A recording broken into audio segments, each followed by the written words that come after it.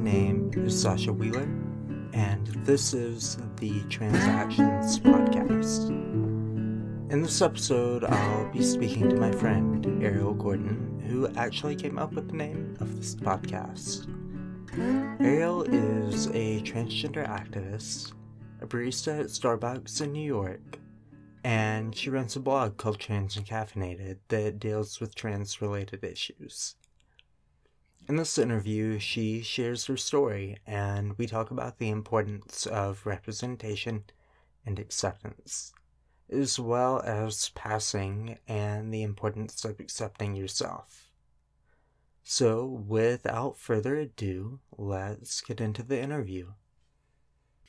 Hi, I'm Arielle Gordon. I'm 24 years old. I work as a barista for Starbucks Reserve, and I am an out proud transgender woman. I have known that I'm trans since I was about 4 years old. I looked up at my mother and I said, "Mom, I want to be a girl when I grow up."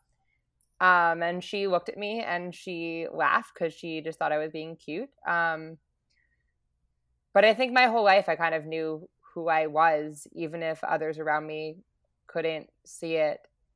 As I grew up, it just got more and more obvious that I wasn't like those around me. Like, even from the time I was little, I was hanging out with girls and I wanted to do girl things and I wanted to play dress up and dance and sing and play with dolls and all of the things that like little girls were told they were supposed to do, just because like I connected with that part of myself from the time I was really little. Which is a super like stereotypical trans narrative, and is obviously not everybody's narrative. But for me, it was very much that like I always had a concept of being female, even before I knew what being transgender was. Mm-hmm. Does that make sense? Yeah. And then as I what was that? It's weird that gender is so deeply ingrained in our ideas. No, it brings into question gender roles. Like, gender roles shouldn't really be tied to a gender. Yeah. Yeah. Well, and for me, it was less so that like it was less so the fact that I wanted to do those things that I feel speaks to my identity and like being conscious of it from a young age, and more the fact that like I identified with this group of people, and because I identified with this group of people, I wanted to do the things that they were told they were supposed to do because I connected with my femaleness rather than connecting with those things just because based on some false pretense that like girls are more predisposed to connect with playing with dolls than other people. Okay. Were you gonna ask something? No, that's just that perspective makes a lot of sense to me. Mm-hmm. And so as I got older, it became more clear to me. I mean, as time went on, especially when I got to adolescence, my friends started getting their periods, and I got super dysphoric because suddenly my friends were having one very distinct experience and I was having a very contrasting experience and could not quite understand why I was feeling left out of something, because at that point, like, I had just learned the word transgender when I was 13. I had just learned that trans people existed. Mm-hmm. But because I also learned that people often didn't like trans people just because they didn't understand our community, it made it very hard to accept who I was. And I tried to deny it, and I tried to explain away my discomfort at the fact that, like, as I was getting older, my experience as someone read as male was just diverging further from the experiences of people who were read as female. And I got super depressed as a teenager because I couldn't understand what I was going through fully. And no one was affirming my identity. I didn't have others around me that were, whose experience that I could resonate with. And as a kid, there were no trans people in media, no trans, writers that I heard about, no, in general, just very little trans representation. And that's really hard to just like go through life not seeing anybody that looks like you, anybody whose experience specifically matches yours in some particular way. The first time I ever saw any trans representation in media was not even a transgender person. It was just a trans character on the show Ugly Betty. And the character was played by a cisgender person and the writer was cisgender. So even though like when I saw that, I kind of, I resonated with that. I saw that character and the concept struck a chord with me. It wasn't accurate representation. So it wasn't actually something that affirmed me. Okay. And I think that's something that separates like trans youth today from trans youth when we were growing up, because they have those role models. Like we can be those role models. We can be that representation for them, and they can see that this is something that's okay to be. Or even before that, like this is something that exists. This is something that is possible to be. Yeah, when I first discovered it, it was hidden in back corners of the internet, mostly anonymous blogs on Tumblr and stuff like that. That is where I found actual trans representation too. I feel like it was like when Tumblr was in the very early days, it was like a safe haven for people struggling with some sort of stigmatized identity. Like for trans people, for people struggling with mental illness, any sort of stigmatized identity, it became this sort of like safe haven where you could find pockets on that forum where you could finally see your experience represented, because there was some level of anonymity that came with having a Tumblr account, where it was like, yeah, obviously you can find someone's blog and see like, oh, this is where this post originated. But you're not necessarily tracing it to a real life person. You're tracing it to like, oh, this is whatever.tumblr.com. Yeah. And that made people feel a little more safe to explore who they are and be able to, find themselves within the safety and comfort of a semi-anonymous forum. Yeah. So I do have a question. When you found the term transgender, was there anybody that you talked to about that to try and work through it, or were you still just processing it all on your own? I mean, I asked my mom what it was. Like, I was like, what does this mean? And she was like, oh, well, sometimes people feel like they're born in the wrong body, so they get surgery and it makes them feel better. And like, it was super,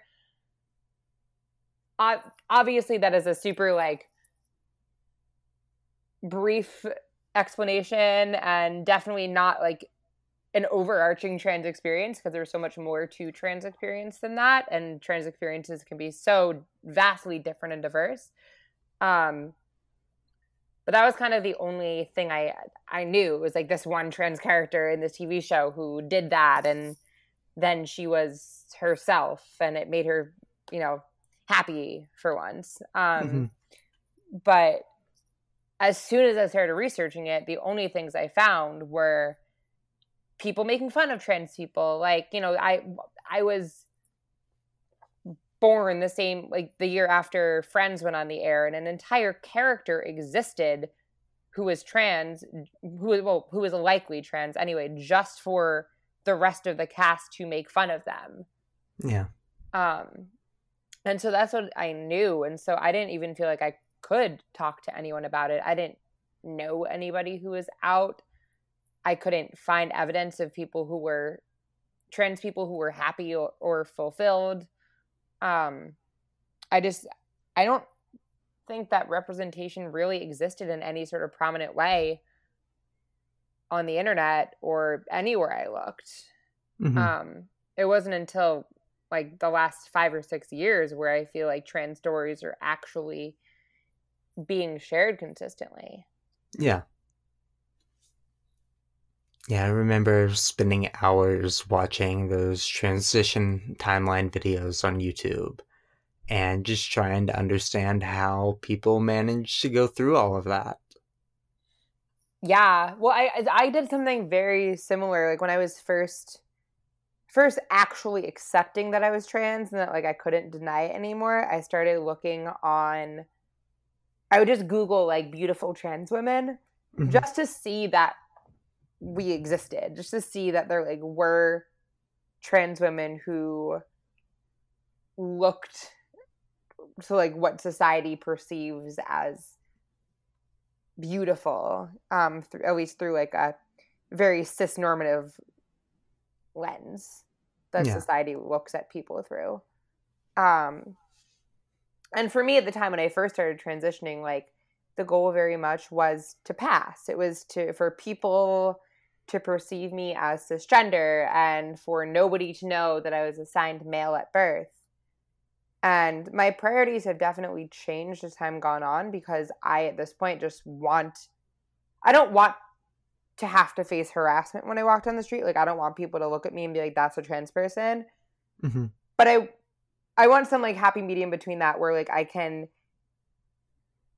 continue to live in places where I can be very out and very proud, and my friends and family and everyone I interact with who I want to know that I'm transgender can know that I'm transgender. I don't always want to have to come out to people, although that Mm-hmm. has been my experience for the past few years, is that like people don't read me as trans until I come out. But my priority now is really just to like advocate for members of my community by being as out and unapologetic about my identity as I possibly can be, so that people growing up can see that it is possible to be this and be happy and be unapologetic and be all the things that I never thought trans people could be because society was telling me that we couldn't. Yeah. So, what were the experiences you had that led you to that change in thinking? Um, I think it was a sequence of things. I think I had to be really like knocked down to rock bottom before I could possibly find my way to that level of pride. So when I finally came out as transgender when I was at boarding school in Virginia. Mm-hmm. In 2013, I sat down in front of all of my peers and staff and literally just told them, I am transgender. I am going to transition. I want to have bottom surgery, like word vomiting because I was super anxious. And my school therapist responded by outing me to my family and telling them I was doing it for attention, that they shouldn't believe me, that they would be inhibiting my therapeutic progress by supporting me in my identity. And I spent the next 2 years at that school trying to fight to be able to be myself, to be able to live my truth, which I'd only just started feeling empowered to claim. And they spent that entire time fighting against me. Like as soon as teachers started calling me by my name and my pronouns, they emailed the teachers and told them that they would basically be fired if they kept doing that. Like intentionally stood in my way of any form of validation that I had found. Did that school have any sort of religious ties or any reasoning that you can think of behind that? I mean, other than being in Virginia while HB2 was going on, like, I mean, I think Okay. it wasn't necessarily a religious school. I mean, it was in the South, so there were a bunch of religious folks. Yeah. But it was more so, it was just a very transphobic area while there was transphobic legislation while people were actively espousing transphobia and actively calling trans women men in dresses and referring to us as threats and putting their little girls in danger. And, you know, this was the rhetoric that was and in large parts of the country still is being espoused about us. Yeah. So I don't think it was necessarily that they were religious so much as they were just feeding into this bigotry and this fear of all of these things that, you know, the conservative media had labeled trans women to be. Okay. And I think they also didn't know how to handle it. They didn't, like, they had boys and girls houses. They had a boys dress code and a girls dress code. They had all these things that were rooted in the idea that men and women are drastically different, and that, you know, a successful man is one way and a successful woman is another way. And I threatened that, and I threatened the status quo, and they didn't want to accommodate that. So instead, they felt like it would just be easier to sweep it under the rug and hope that it would just go away. Yeah. And clearly it didn't. And this part is sort of like simultaneously a slap in the face, but also kind of validating. Like, in the time since, the people that were directly responsible for me not being allowed to transition and me not being allowed to use my name and pronouns at school have reached out and said that they're so proud of me for transitioning, and they're so happy that I'm happy and living authentically and free. And don't admit their direct role in this, even though I know for a fact they were involved, and actually actively deny any involvement in it. But I'm taking the win because I proved these people wrong, and they know it and I know it. And even if they don't know that I know it, I at least can sleep at night hoping that I change the way they'll treat trans kids in the future. And maybe they won't, and maybe it hasn't changed a damn thing, and maybe they think that I'm an exception to a rule. But I like to think that me living authentically in spite of everything they believed about me and everything they said to me is going to in some way affect the way that they think from this point on. Hopefully. Yeah. So you had asked how I sort of changed that line of thinking.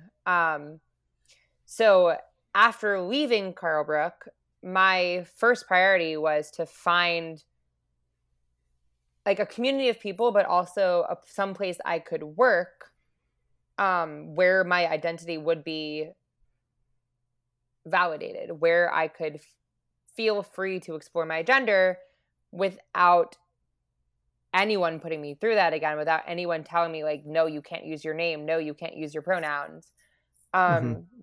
So when I got out, I went on the internet and I looked up trans affirming employers. And the first two places that came up were Trader Joe's and Starbucks. Yeah. And so I applied to both of them. And I ended up at Starbucks, where I found an amazing community of LGBTQ people. Unfortunately, I was the only trans person in the first store that I was in, but there were a lot of queer folks who validated me. And like, I started coming out to people very quickly, sort of one by one, saying, you know, I think I'm trans. I think I might transition, just kind of like not wanting to definitively say these were things I was doing because I was scared of what would happen if they reacted badly. But then everybody I told was super supportive, was super positive, was super affirming. And that kind of gave me the push I needed.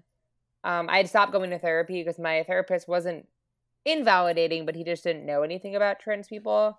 So the only source of support that I actively had was the people who worked at that first Starbucks I worked at. And so 8 months into working in coffee, I came out as trans. I started transitioning. And at that time, I was you know, I still had very little connection with other trans people. And everything I'd read put such an emphasis on passing, put such an emphasis on what you look like. And like, even to this day, you know, at least from cisgender folks, the pressure on trans people is to pass. And realistically, we are unfortunately taken more seriously by a cis-normative society when we are read as cisgender, because we don't force them to rethink norms of what like a woman is supposed to look like or what a man is supposed to look like. You know, like people who were read as cisgender, don't force them to think outside the binary system. We just, it is different, and it is definitely easier for trans people who are read as the gender that they identify with. Yeah, but I also definitely think that's bullshit.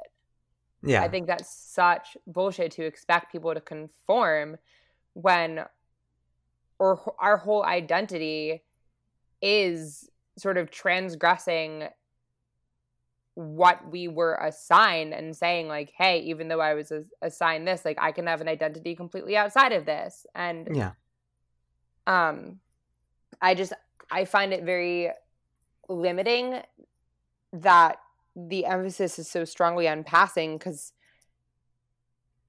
plenty of people can't or don't want to look exactly like cisgender people are supposed to look, and don't want to have a part of our identity erased that we fought so long to celebrate. Like I fought really hard to be able to celebrate my trans identity, and cisnormativity demands that I try to look as cisgender as possible, which sort of like gets in my way of being able to actively celebrate my trans identity, because I'm read as cisgender. Yeah. Does that make sense? Yeah, definitely. So the longer I was out, like initially I didn't tell anyone I was trans if they didn't read me as trans. Like I didn't want to talk about it. I began being consistently read as female about 8 months into my transition, which is, in my experience, a lot more quickly than a lot of other trans women I know. Did you have a question? Yeah, no, that's just really quick. Yeah. I mean, I had very like stereotypically feminine features to begin with. Like I have pretty high cheekbones. I have pretty like curvy hips. I always kind of had those features, so I had a lot to work with. And then as soon as I bought breast forms and started wearing a bra and like sort of feminized my figure in that way, I started being read as female, which made me really happy because it was a lot more comfortable. But then slowly my trans identity started getting erased after fighting so long to be able to come out and transition. Like this part of myself that I had always been trying to be okay with was now started being stripped away from me because people were reading me as cis. And I kind of started to resent that. And over time, I just put less and less of an emphasis on passing. Like, it still does make me feel dysphoric if people ever clock me, if people ever read me as trans, but that's mostly just because it makes me feel like I'm in danger. And a lot of, I'm lucky I live in New York City, but a lot of places, like when trans women are clocked as trans, we are in danger. Yeah. It's an unfortunate reality. Yeah, I mean, it's obviously a lot harder in more conservative areas. But even in New York City, like I live in a pretty religiously conservative pocket of Brooklyn. And I have a friend who, when she first moved to this area, was not read as cisgender and was harassed for being trans daily and felt afraid for her life. And if that's the experience of trans women in Brooklyn, like think about the experience of, I mean, you don't even have to think, like, the experience of trans women in more conservative areas. You've lived that. Yeah. It's hard. It really is. I've heard so many conversations about other trans people from people who didn't realize that I was also trans. Mm-hmm. Like, the level of harassment is just astounding. Yeah.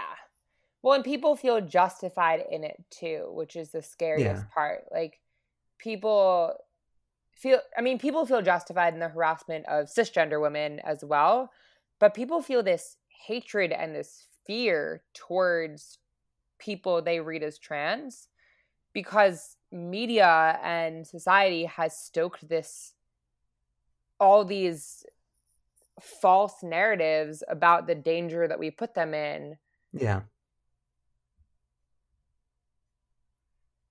And it just puts us in this really awkward situation of having to, like, not only just try to go about our days and live authentically, but also fend off these, like, false accusations of just, like, trans, like, oh, like, you're not actually trans, you're just a man in a dress who wants to be in the same room as little girls, which is, like, where the fuck do they even get that, first off? I mean, that was a thing about, like, people said that, like, gay people were actually just predators when, gay rights were the part of the movement for LGBTQ rights that we were in back in, like, the 60s and 70s. And that was the rhetoric that was used against gay men, was that they were, actually just predators. Yeah. And so maybe that's just, conservative media's go-to insult or go-to way to defame an entire group of people that they want society to hate. Yeah, that seems to be a go-to move. Yeah. To create this idea that whoever you're against, or whoever you want to turn people against, is going to harm their children in some way. Mm-hmm. Yeah, they want people to fear us. And it means that before we go out there and try to, feel successful, feel empowered, we also have to fight back against those false narratives. Yeah. So, going back to Starbucks, where was the first shop that you started in? So it was in Bergen County, New Jersey. So that's where I grew up. Okay. That's where my family was for the first 20 years of my life. And honestly, I lived in that area until I moved to Brooklyn 2 years ago. Okay. And you moved to Brooklyn, moving from one Starbucks to another? Yeah. So I transitioned not in the trans sense, but in the Starbucks sense. From our, like, core sort of regular Starbucks brand to our Reserve brand while I was still living in Jersey. So I started working at a Starbucks Reserve bar a couple towns over from where my first store was. And then when they were opening the Starbucks Roastery in New York, I really wanted to work there. It sounded like a lot of fun. And like a huge professional opportunity. And so I decided that while I was still going to college in northern New Jersey, I was going to move to Brooklyn and work at the Roastery. So I commuted 2.5 hours to a day to my last semester of college, just so I could move to Brooklyn and work at the Starbucks Reserve Roastery. That's a lot. Yeah, that was intense. And that was the busiest I'd ever been in my life. Yeah. Because it was constantly going. Even when I wasn't, like, doing stuff, I was commuting. Yeah. But even, like, throughout, even from my first start all the way up until now, like, Starbucks has sort of been this, like, affirmational safe haven. Because even for managers who aren't necessarily explicitly trans affirming themselves, the company policies are so black and white on what is acceptable and is not acceptable in the workplace. Yeah. And it's not always, like, perfectly executed, but because the expectations for management are laid out so explicitly, I find this really it's a lot easier to get managers to compel managers to be supportive and affirming of the trans community than it is based on other experiences I've heard of people in other workplaces. Like, I proposed a trans literacy workshop that I created and have now executed. Well, I'm about to execute for the second and third time, and they have been super receptive to it. They keep asking me for more feedback. They hung up the genderbread person diagram in their office. Like, super, super supportive and want to hear what I have to say, which is so vastly different from the experience that I hear of other trans people in other workplaces. Yeah. Yeah, it's really difficult. And I've heard stories growing up in the South from other people at Starbucks that haven't had that experience. Yeah. And I'm sure that A, has gotten better in the past few years, but also B, like, in a company so big, there definitely are things that are able to slide under the radar. Yeah. Especially when you're in an area where there are less people that are going to have a problem with it. Yeah. But that being said, like, there are also a lot of areas that are conservative, where Starbucks is sort of a progressive safe haven within that area. Because there are definitely some stories where even though at Starbucks, people don't feel safe being themselves, especially because of like who the customer base is, or who some of the other baristas are, if they're, if they are transphobic, but aren't necessarily actively discriminatory in the workplace. Like, it is a lot easier in those pockets to get away with it. Yeah. But I've also heard a lot of stories of people who are in states like Oklahoma or Texas where it is well known that the Starbucks in town is the only place that trans people can work without getting fired for being trans. And there's still, 29 states where it's perfectly legal to fire someone when you find out that they're transgender, which is something that I don't think most cisgender people really know. Or even all transgender people, like, it is illegal to fire us in 29 U.S. states. And it's almost legal in another. Yeah. They're actually in, not Maryland, I think Iowa. I don't know. One of those states. They are moving to roll back workplace protections for trans people so that we can be fired for being trans. Yeah. And then I saw you posted the other day about states trying to pass the laws to make it illegal for doctors to treat underage trans kids. Oh my God. And in Missouri, where I am now, they're trying to punish parents for seeking treatment for their trans kids. Well, and they call it, they're calling it child abuse in some places. Like, that is the narrative that's being used. Like, oh, it's child abuse to give your child hormones or to give them puberty blockers. But, like, first off, the only thing being given to trans people under the age of 18 in most states is puberty suppressors. So you're not, changing anything that is in any way irreversible about a person's body. You are just giving them time to be able to sign those informed consent forms when they're 18 years old and make that decision for themselves. Like, parents aren't giving their kids, at least in most states, like, hormones. They're not able to, because that's not legal in most states to give to people under the age of 18. But puberty blockers give trans kids at least a little solace to know that they're not going to go through the wrong puberty. That, if I had taken that, I wouldn't have to still be dealing with facial hair and still having to figure out how I'm going to get it to stop growing. Yeah. And that is something that a lot of people don't understand. And even so, even if parents were allowed to give their child hormones, which I think they should be allowed to, because according to every actual scientific experiment, allowing trans kids to transition and live as their affirmed gender reduces rates of depression, reduces rates of suicide, reduces all sorts of mental illness. But even without that, like, to call it child abuse, to allow a child to be their authentic self is so absurd. And really the opposite is true, like not allowing a trans kid to be themselves, not allowing me to transition when I was at boarding school, that is abuse. Yeah. Yeah, it's always been so absurd to me that people try to say that hormone blockers are permanently affecting somebody's life.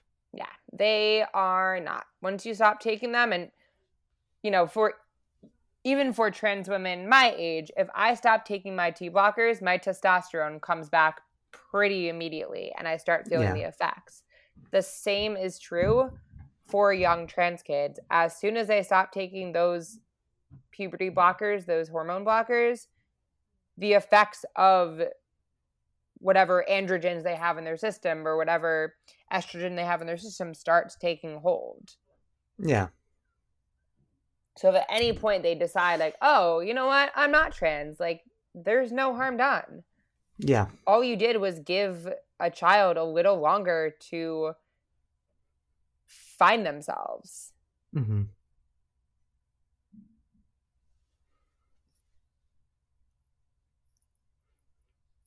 So going back to Starbucks, so I'm still with Starbucks. It's been 5 years now, since that first store.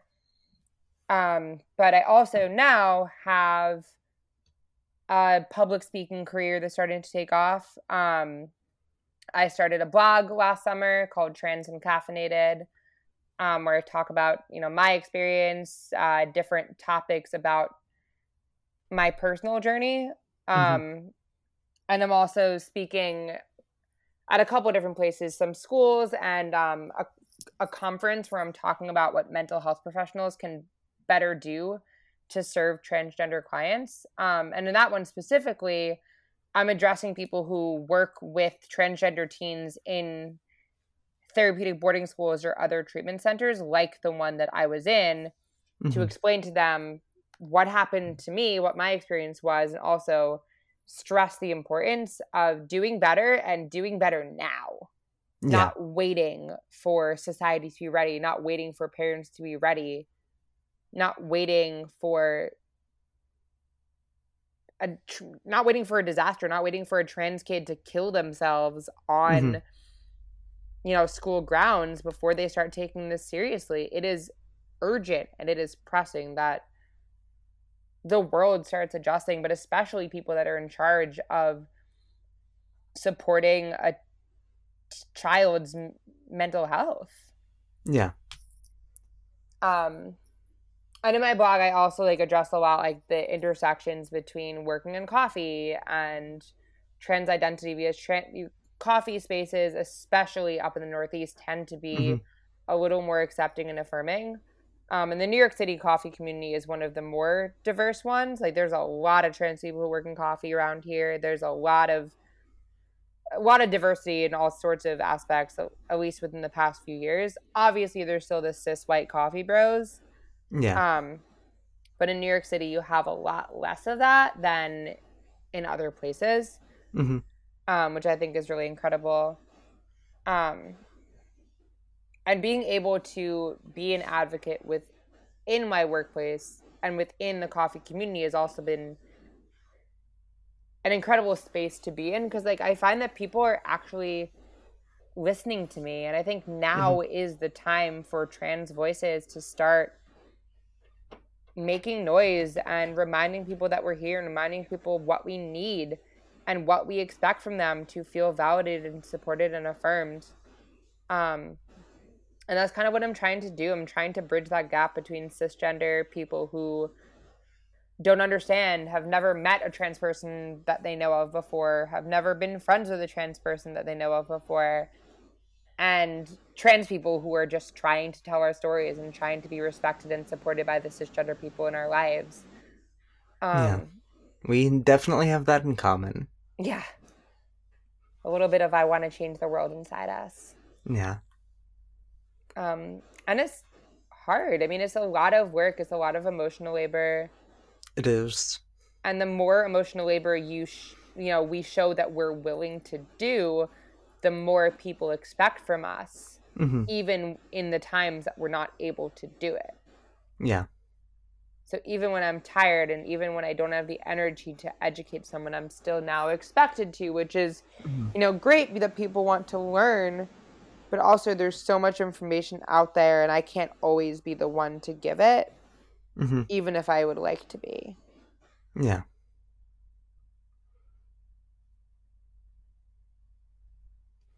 Well, it's been great talking to you. You too. Where can people find you? Yeah, so I'm on Instagram and Twitter as Arielle R. Gordon. So that's ArielleRGordon.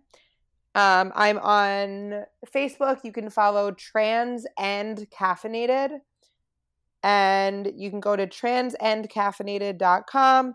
That is my blog where I'm going to be posting recordings of my speeches, at least some of them. A lot of the writing I do, some of the podcasts that I do will also be on there. I'm also opening a web shop soon where I'm going to be giving up space for trans people to sell, at first, prints of their art, and then later on opening it up to other types of artwork to help trans people sell that representation that I wish that I had as a kid. Yeah. All right. Amazing. Thank you so much. Thank you. Thank you so much for listening. If you want to get in contact with me to help support or to share your story, or if you have questions, you can get in touch with me at Transactions Podcast on Instagram, transactionspodcast@gmail.com, or on Facebook, or my personal Instagram, Weavern, WHEVYRN. Alright, that's it. I hope everyone has a great day. Bye.